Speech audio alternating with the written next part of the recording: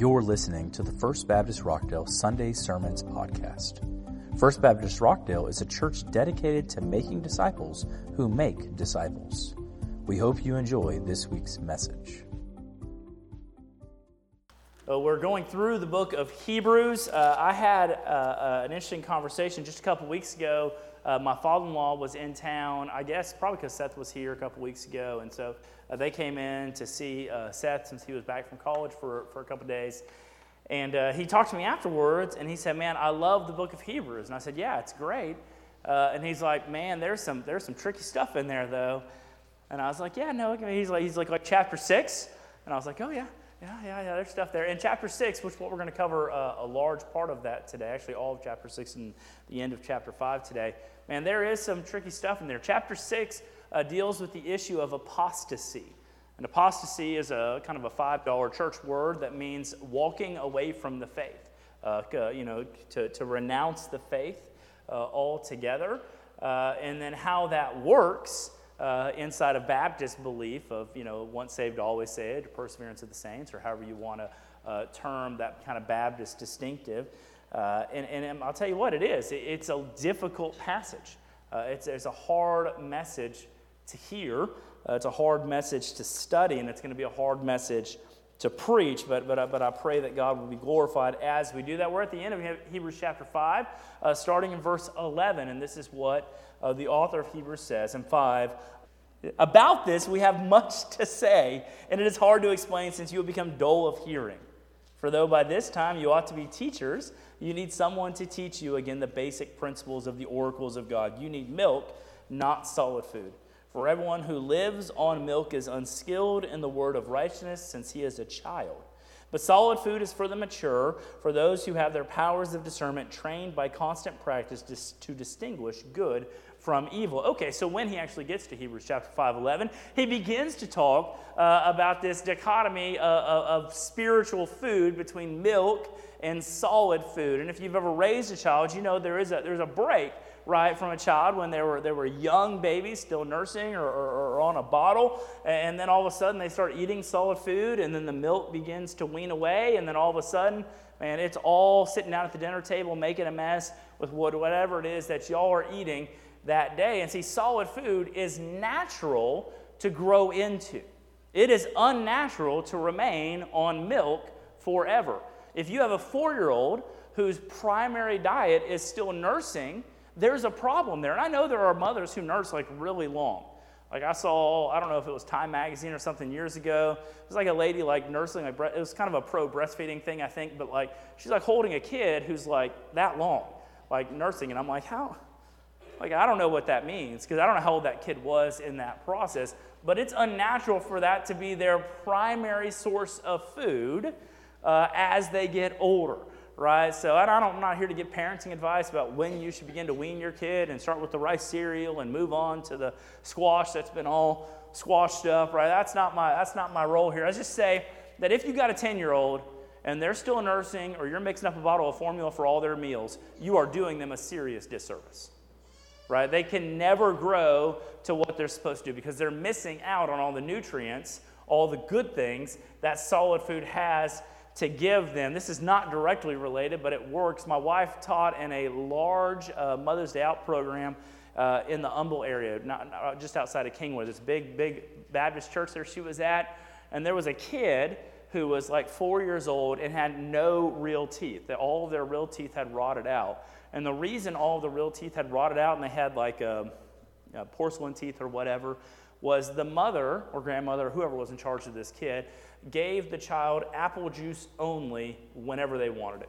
And so this kid lived on apple juice plus, they ate some real food as well, but all of those sugars just slowly destroyed it because it wasn't the right nourishment for that person. Right? And in the Bible, we hear about solid food and milk, and the idea is like some of us, when we're new in the faith, all of us need the foundational principles of our faith. Right? And really what the beginning of Hebrews does is it lays out a lot of those foundational principles for our faith. Who is Jesus? What is distinct about Jesus? What is unique about Jesus as opposed to any other person that's come before or who's going to come after? What is it that makes Jesus unique? But you know what? If that's all you ever learn about the will of God and the words of God and what God is teaching you, you're always going to be immature. Right? There are deeper things. There's greater truth. And this isn't some secret hidden truth, some Gnostic truth that's hidden away. There is truth that's plainly evident throughout Scripture.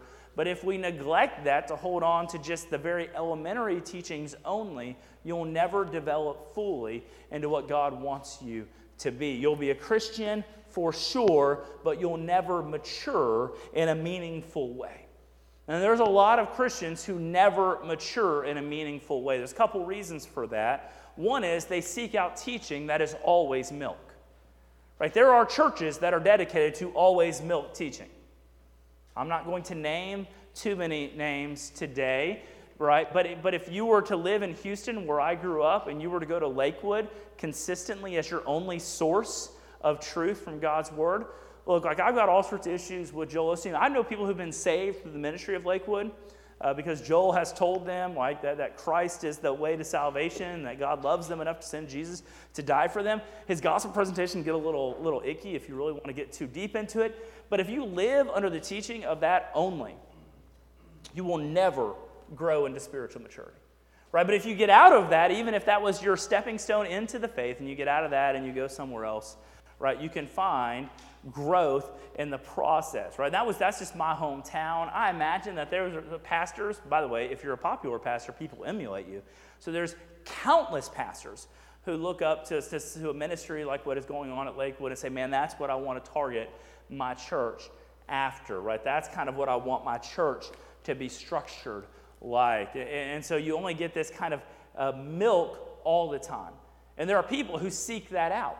There are Christians who seek out just to be told, God loves you, Jesus is God's Son, and He died for you, and that's all you need to know. And every Sunday is the same message packaged a different way to tell you, like, God loves you, and Jesus died for you, and this is my Bible, right? And now we'll move on, right? And then we'll do it again next Sunday, and we'll just repackage it again. But it's basically God loves you, Jesus died for you, and this is my Bible. And then we'll move on again, and we'll do it again and again and again. We'll tell a different joke this week than we did last week. We'll have a different little story this week than we had last week. But the message is always milk. You never get into sin, the nature of sin, how sin destroys you. You never get into righteous living. You never get into the meat of sanctification. You're never dealing with troubling passages like Hebrews chapter 6 because you don't have to. Someone asked me one time, why do I preach through books of the Bible? Andy Stanley, who I have a love-hate relationship with Andy, but Andy Stanley, said that the way I preach, expository book-through-book preaching, is lazy. He's a topical preacher. He gives you a topic. He covers a topic aggressively, and then he moves to something else. And I think, well, it's probably lazy, Andy, for you, right? Because you've got a team of 15 people working all the time to make these things nice and simple for you. But the reason I preach straight through a book of the Bible, the reason I go through the book of Hebrews, the reason I go through the book of Joshua, the reason I go through the book of Ecclesiastes, God bless you, the reason I go through all those things is so I can't skip things that I don't want to say to you. Right? There are messages in God's Word that are not palatable to your ears today and difficult for me to tell you. Right? So whenever I get into Jesus' teaching on the Sermon on the Mount, everything, Matthew 5 through 7, is difficult for you to hear and difficult for me to say. Like even the nice things, like the things like that, you're like, oh, well, this is pretty simple. It's still hard to hear and it's hard to say because it's so harsh, right? Righteous living is so much further than this kind of like baseline obedience. That's why I preach the way I do, so I can't skip things. Like it'd be nice for me to go to Hebrews chapter 7 today. And in fact, if I was preaching the book of Hebrews in like 8 weeks, I probably could have done that. But chapter 6 is this. Let's just go to chapter 7. We'll pick up there, right? And then when chapter 10 comes and hits it again, we'll go to chapter 11, right? Because you can skip around. Yeah, Hall of Faith. Look, there you go. Remember, Abraham and all these great witnesses. Yeah, that'd be great. Cloud of witnesses. Right? Hit the highlights. When you do that, you do a disservice. There's people who seek that out. There's preachers who exploit that, recognize there's people who want that, and just give it to them even though they know it's not good for them. I have no doubt that there are preachers who stand up every Sunday, refuse to give their people meat, even though they know their people need meat, because they really don't want to offend anyone out there today. Another issue is a lot of people in churches today, the only Bible teaching they get takes place inside of the church. Whether in a Sunday school class or in a small group or in a sermon. By the way, if this message, these 30-ish minutes that I talk on any given Sunday, is your full exposure to God's Word for the course of the week, you will never mature spiritually. Right? That's not to say that I'm not a decent preacher. I think I can be okay on any given Sunday. But I cannot do in 30 minutes to 100 people what God can do with you in 5 minutes a day in His Word. You need to open His Word. You need to study His Word. Some of you are spiritually immature, craving milk, because you have never seriously taken the time to open God's Word and say, God, speak to me. Teach me from your Word. You've never done it. Or maybe you started it and then you said, like New Year's resolution style, man, I'm going to do it. And then you bite off this huge chunk. I'm going to read through the Bible in the year. It takes 4 chapters a day. It's really not that hard. But you know what? If you're a week behind and all of a sudden you're 28 chapters behind, you're like, I can never catch up. Been there, done that. I know it. So what do you do in that situation when you're 6 books behind on your Bible reading plan in October? You open your Bible and you read today. Right? So a lot of us are spiritually immature because we've never taken time to own the fact that you are responsible for your own theology.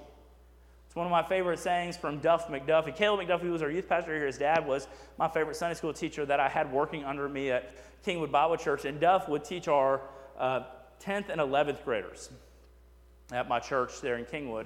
And he would ask this question every month.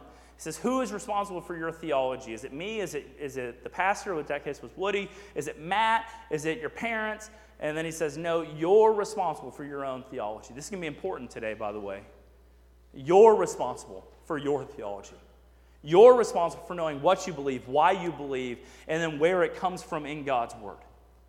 Right? You're responsible. I have a responsibility to teach rightly. Oh, dear Lord, do I have a responsibility to teach rightly? But you're responsible for hearing God's Word, reading God's Word, and forming your own theology. Right? And I pray that it becomes orthodox in the process of being refined by people who love you. Right? But you're responsible for that. Guys, we need solid food. As a church, we need solid food. We cannot live on milk alone. I look over there, I see little Bonnie just eating a bottle. I'm like, that works great for Bonnie, right? Because she's 6 months old or so right now. How old is she? Did I get it right? Man, I'm a good pastor. I mean, how old the babies are in the church. Pretty good guy right here. So, right? 6-month-old. Yeah, 6-month-old needs the bottle. Yeah, she needs it. But some of y'all are 66 years old, 76 years old, 36 years old, and you're still struggling. We got to get the foundations down for sure, but you can't live on this milk alone. You'll never develop into what you're supposed to do. Going down to chapter 6, it says, therefore, let us leave the elementary doctrines. This is a scary phrase, by the way. He's like, so transitioning away from that milk, now we're about to get serious. So let us leave the elementary doctrine of Christ and go on to maturity, not laying again a foundation of repentance from dead works, of faith toward God, and of instructions about washings and the laying on of hands and the resurrection of the dead and eternal judgment. Those are the basics, right? Which is a lot of basics, right? Because as you read it, you're like, oh my goodness, yeah, Christ, right? Let's go on to maturity, not laying in repentance, faith, instructions about washings. What's our rules on that, including baptism, the laying on of hands, the resurrection of the dead. What is that? How's that going there? Eternal judgment. This is Christianity 101.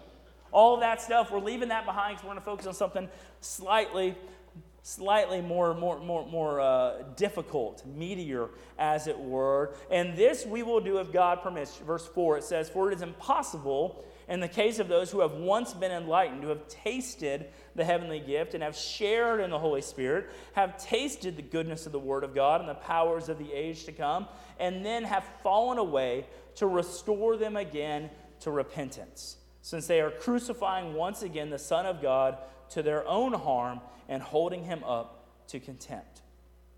For land that has drunk the rain that often falls on it and produces a crop useful to those for whose sake it is cultivated receives a blessing from God. But if it bears thorns and thistles, it is worthless and near to being cursed, and its end is to be burned.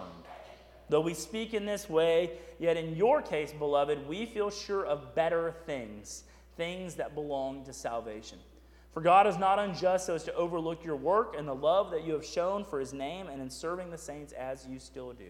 And we desire each one of you to show the same earnestness, to have the full assurance of hope until the end, so that you may not be sluggish, but imitators of those who through faith and patience inherit the promises. So he dives straight into apostasy, and this is the claim that the writer of Hebrews makes. He says, it is impossible for those, starting in verse, 4-ish, right, or 5-ish. 4. It says it's impossible for those who have tasted all of these things, who have been a part of all of this stuff, who have been in this, have shared, shared in the Holy Spirit, tasted the goodness of the Word of God, for them to have fallen away and then to come back again to repentance. This is a scary statement. This is scary because that means that if you have come into, and that's most of you, by the way, are in this world of danger here because you're at church today. Welcome. Good to have you. Right? The idea is if you are to willfully walk away, knowing everything, experiencing the goodness of God, tasting the goodness of God and the greatness of God and the salvation that comes with it, being a partaker of the community of saints inside of the church, it's impossible to have someone who's in that world to put their hand up and to walk away and to come back. That's not to say that it's impossible for anyone to lapse. Right? This is not a statement about lapsed Christians. We've all, if we're honest with ourselves, had moments where we have lapsed from true faith. Our obedience has been suboptimal. That means bad, I think. Right? We've had bad obedience. Right? We've known the righteous path. We've seen what we're supposed to do. We've still chosen the wrong path. Right, but God is still working on us and convicting us. I've had people come to me and say, I don't know what to do with that because I'm struggling with the sin and I'm working through these things. And what does that mean for me? And I think if you're struggling through sin, like if you're struggling with sin, that's a good sign that God is still working on your heart. Right? Because there's a lot of people who have no struggle at all with sin. Right? They just choose it. And they love it. And it's everything that they want. There are people who high-handedly walk away from the faith. It's easier to see in high-profile circumstances, but it happens every day inside of the church at large. There are people who have been a part of the community of faith, and I think like a good example for this to get your minds to understand what this looks like is like think about Jesus in the parable of the soils or the parable of the sower.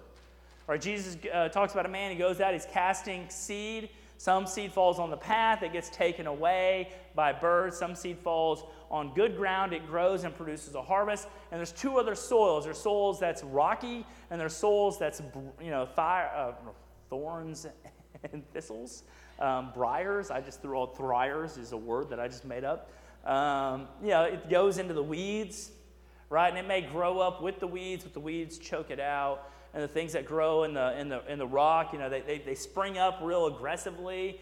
They don't have any place to put their root because the rock doesn't allow it to take root, and it withers away. Look, there are people inside of the church. There are people likely inside of this church community who look like disciples of Christ. Outward appearances, right? They have a profession of faith. They've come down and they've made a profession of faith. They say, I profess Jesus as my Lord and Savior. But they have no possession of faith. And maybe they go to church for a variety of reasons. It makes them feel good to be in the church, to sing the songs, to play a part in what's going on. They may be involved in teaching. They may be involved in leadership because we can't always tell. Right? They're involved in a variety of ways, but they have no possession of faith. They have a profession of faith. And a profession of faith is important, right? Saying Jesus is Lord is one of the crucial elements of this thing that we start with salvation. To declare that is the stepping stones into faith. But just saying something doesn't make it true inside of your heart. Another parable Jesus tells is the parable of the wheat and the tares. And the idea is like a man plants a harvest of wheat, and he goes out and he plants the wheat, and it looks like a good field, but overnight, his enemy goes out into his field and throws weeds out there, tares among the wheat. And a few days or weeks later, as the stuff begins to germinate and sprout up, and as soon as you're able to differentiate, because at the very beginning you can't necessarily differentiate the wheat from the tare, but as they grow, you're able to tell the difference. And as it gets tall enough, his servants, of the servants of the field, go to the man and say, look, there's weeds all throughout your field. Did you plant bad seed? And he said, no, I planted good seed, and any of mine did this. And they said, do you want us to pull it up? Do you want us to pull out all the tares so that the wheat can thrive? And he said, no, because if you do that, you'll uproot the wheat along with it. He basically just says, wait for the harvest. And at harvest time, there will be a great separating. Then he brings in the angels, says the angels will come with their winnowing forks and separate them. There are people inside of the church, inside the institution of Christianity, sometimes standing up as beacons, speaking for Christianity, right, who are tares sown here by the enemy. Right, this is a tough teaching. This is not like, yay, this is an optimistic-looking world, but it's true. Jesus talks about it repeatedly. There's a lot of people who have false professions of faith, right, but they have no possession of true saving faith. Jesus talks about the wheat and the tares, right? And what do? Right? We wait until harvest. I preached that message years and years ago at Kingwood Bible Church, and here was my main idea for that message, right? A lot of times we think about what are we supposed to do? How do we fix this problem? And I said, look, your job as a Christian, hearing the message of the wheat and the tares, is to be the wheat, not the tares, and then wait for the harvest. Because harvest is coming. Your job is not to be the harvester, by the way, and to be the one to winnow out and separate everyone away and, oh, no, this person's not right and this person's not right. Wait, the angels will take care of that. Right? God has set them on the course to do that separating. Right? So we don't have to do that. Or it's just to be wheat and wait for the harvest. But guys, apostasy is possible. So how is it possible that someone can be in the church, be a part of the church, experience everything the church has to say, and then walk away from the church, and we still hold to the confession, the basic Baptist confession, that says that if you're a child of God, if you're saved by grace through faith, that nothing can remove you from the hand of God. Right? Because I believe that wholeheartedly, gun to my head. If you have true faith, right, if you believed on Jesus Christ for your salvation, that God is the securer of your salvation, not you. So your obedience doesn't lose your salvation. Right? Your disobedience doesn't lose your salvation. But I will say this, as time goes forward, sometimes we find out whether or not God truly is the author of our faith, or if something else was what we were putting our faith inside of. I think of guys like Josh Harris. He's probably the easiest one for me to point at. Josh Harris wrote a real influential book whenever I was a high schooler. It was called I Kiss Dating Goodbye. It influenced an entire generation of people about don't date. That was kind of the point of the book. Don't date, court, whatever that is, right? Don't date, court, and then you'll be okay. And he parlayed that book. He was a young man when he wrote the book, 18, 19, 20 years old. I don't know, some young guy when he wrote the book, maybe even a teenager still. He wrote the book, gained massive notoriety, ended up working at a church as like an elder at a church that had major scandals that came out inside of it. And then at the end of his story, which I guess has now been written by his own apostasy, he's walked away. He's thrown his hands up, and he says there's nothing here at all. He's partaken in all the fellowship. He's taken, we're going to take Lord's Supper today. Right? He's partaken in it. He's been a part of it. He's been inside of it. He's been fully indoctrinated. He was influential inside of it. He'd be a leader. People looked up to him. People sought him out for advice and wisdom. Right? Someone put him as a pastor of their church. But at the end of the day, when the harvest was fully grown, he was revealed to be a tare among the wheat. And now that he has walked away from that, right? The author of Hebrews says it is impossible to return. And you say, Matt, how is that? Like, God is gracious, forgiving. Like, how is it impossible to return? And my answer is, I don't know. Bible does speak about an unforgivable sin, right? Blaspheming the Holy Spirit, to give, to credit the work of the Holy Spirit to something else. We see that in Matthew 11, 12, 13, somewhere in there. This idea of blaspheming the Holy Spirit, right? And I think that may be what that sin is. To be a part of the fellowship, to be in this work of what God is doing, to experience it all, to understand it all, and then to wholeheartedly say, no, I'm out. 100% out. And how do we know ultimately if someone can't come back? I guess it's that they die in unrepentance. That's how we know that they can't come back. Paul says in Romans, they go out from us because they never were from us. Or people who leave the fellowship because they were never a part, truly, of the fellowship. And this church, I want you to understand this. This isn't problems for other people. This isn't a problem taking place in a church somewhere else. This is our problem that we have to understand today, that we have to do business with today. We need to examine ourselves, as Paul says. Examine yourself to find that you're in the faith. Do you only have a profession of faith? Is your profession of faith the totality of what you have? I walked the aisle when I was 12 years old, and I've been at church ever since. Right? Or do you have possession of faith? Do you understand that the deeper things, does it motivate you towards holiness and godliness? You can pick up in verse 13 of chapter 6. It says, "For when God made a promise to Abraham, since he had no one greater by whom to swear, he swore by himself, saying, 'Surely I will bless you and I'll multiply you.' And thus Abraham, having patiently waited, obtained the process. For people swear by something greater than themselves, and in all their disputes, an oath is final for confirmation. So when God desired to show more convincingly to the heirs of the promise the unchangeable character of his purpose, he guaranteed it with an oath, so that by two unchangeable things in which it is impossible for God to lie, we who have fled for refuge might have strong encouragement to hold fast to the hope set before us. We have this as a sure and steadfast anchor of the soul, a hope that enters into the inner place behind the curtain, where Jesus has gone as a forerunner on our behalf, having become a high priest forever after the order of Melchizedek." And what he says here is God swears by himself because he is the highest of authorities, and he tells the truth. He cannot lie. And he says, because of all of this, we hold fast to him.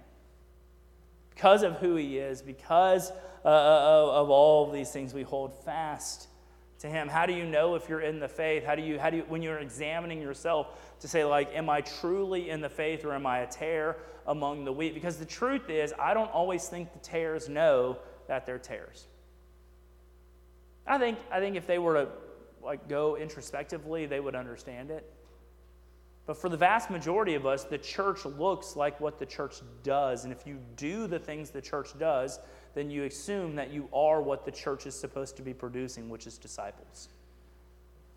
And that's a tragic consequence sometimes of thinking that your religion is solely based on performance of the works of Christians. Did I go to church? Did I read my Bible? Did I give? Did I attend Sunday school? Did I? We tell you that salvation is by grace through faith. We tell you that, right? We preach that to you. The Bible says it over and over and over again. But then we also tell you, look at what Christians do and do these things, right? And so you can do the Christian things without ever having salvation by faith. And there's a lot of people who have got really into the Christian things, the church things. And I'm by the way, I'm a churchman, so I pro the church. But to lose sight of what is the real thing, right? The true kernel of your faith, which is faith in Jesus for your salvation, and to mix that in the mess of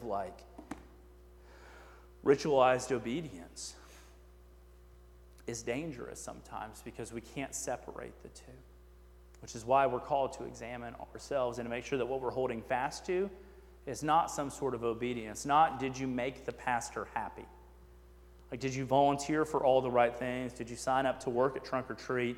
Did you go to a supper club? Are you attending a small group? Have you given today? Have you done this? Like, making me happy, like fulfilling my expectations for what I need a church member to do, does not make you a believer in Jesus Christ. It doesn't. Attending church and reading your Bible doesn't make you a believer. You know what makes you a believer in Jesus Christ? It's in the name, believe in Jesus Christ. That's it. Don't put your faith in anything else.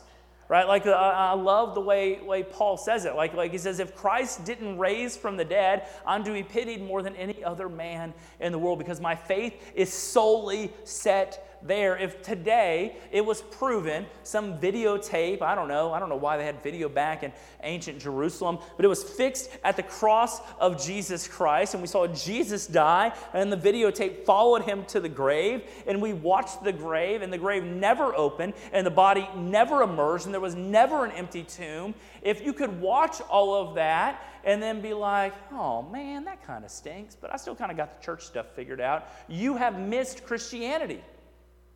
Because if it's not true that Christ raised from the dead, none of this matters. You would be better off going to the fair. Honestly. You would be better off going to the fair, or, pre-gaming for the Cowboys, or, God forbid you if you have to pre-game for the Texans. I've been giving the Cowboys a lot of stink, and I'm sorry. Man. Yeah. But you'd be better off doing anything else. Going for a walk in the park, petting your dog or goat or whatever it is that you got, your new pig, right? For pig owners over there in the corner, right? You would be better off doing anything, literally anything, than this. Because this is an utter and complete waste of your time if the resurrection of Jesus Christ is not true. And if you're not convinced that the resurrection of Jesus Christ is that true, if it doesn't bother you that it may not be true, if you read some guy on the internet who's like, well, and you're like, oh, okay, I can see the argument there, you're probably not converted. You're probably not converted. It should bother you. You should have hope in nothing else except the resurrection of Jesus Christ and the power that comes through Christ conquering death in the grave. And so we hold fast to that truth, because Christ is your only salvation. Nothing else. Not this, not taking communion in a minute, not getting baptized behind me, not attending, being a deacon, serving as a pastor. None of that leads to salvation. Only holding fast to Christ, who is our salvation. So guys, what do you do today with this hard message? You go home and you examine your faith. You seriously examine your faith, because there are people in the church, likely in this church, who have no faith at all. I've got something. Feels okay. I like the way church makes me feel. I like the songs, some of them at least, right? I like when the guy gets up there and tells me God loves me. That kind of feels nice. God does love you, by the way, so you can feel good about something today. That kind of feels nice. When I put a couple coins in the offering plate, I love this as a kid. You put a couple coins in the offering plate, you just feel good. My dad would reach in his pocket and hand me a handful of coins, and I just drop them in. It kind of feels good to give. Like, hey, that's kind of nice. Examine yourself, though. Go home and examine yourself. Check out what it is that you're holding on to, and then hold firm to Christ for your salvation. And then if you're out of the faith, I want you to know it is not too late today. Because there will come a day when it will be. When you will be fully grown as a tare inside the field of wheat, and the winnowers will come, and you will be cast off. There will come a day when you grow so far, and you look around at the people of faith around you, and you say, how could they believe such elementary nonsense? And like Josh Harris, you'll throw your hands up, and you will publicly leave and depart the faith. And when that happens, according to Hebrews, you're done. You've committed the unpardonable sin. You've walked away from the faith. Like, I believe in the grace of God, and like whatever, maybe maybe there's like a half step out, half step in. I don't know. But I know this. I don't want to be playing that game. And I hate that there are people that are. Who've grown up. You've been in the church 70 years. You've grown up in the church. The church has grown up around you. And you look around at people of true faith. You're like, I don't get it. I don't get why they think they should tell people about Jesus. Like, just let people live. Let people live. Like, if they want to follow Islam, okay, whatever. Let them live. If you're looking at the people of faith around you, questioning why they're weird, you're the tare in the situation. Looking up at the wheat, trying to figure out what the heck you're doing in the field. But you're here still. Praise God for that. There's a chance to become wheat. Examine yourself. Find if you're in the faith or not. And if you're not in the faith, today's the day to come to faith in Jesus Christ. Because God's offer for salvation is open to all who would believe. And if you're here today, you're not past the point of belief. So just as God offered through Christ salvation to all mankind, I want to offer that to you. Christ died for you. He rose again, conquering death and the grave so you could have victory now and in the future. And you could experience life eternal. Guys, don't wait another month or two. And if you've been in the church, look, I did this, just so you know, my testimony is this testimony. Right? I got baptized when I was 7, 8. Grew up in the church. Was looking around at the people around me who were actually believers. Like, man, they're kind of serious about this. But like, I did all the Christian-y things. I was a very good tare. Looked very much like wheat. But I was not wheat. And then God, through the sovereignty of God and the grace of God, said, Matt, I'm gonna extend my hand to you again for the 9 millionth time. Have faith in me. And something happened when I was 15 years old. It changed my life. I'm not who I was then. And a lot of us, I believe it to be true. There's a lot of people who are tares among the wheat. And guys, I don't want that to be your story. Because the end of the story is the winnowing and the separating. And I don't want any of y'all to be separated from me when it comes down to eternity.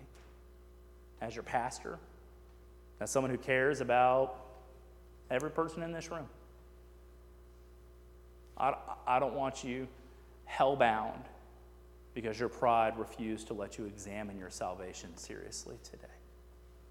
Take the opportunity today, as long as it's called today, to examine yourself and to cry out for salvation. God is good to give salvation. Today we're actually going to taste and see that the Lord is good. We're going to celebrate communion, to remember the sacrifice of Jesus, the death, burial, resurrection of our Lord and Savior.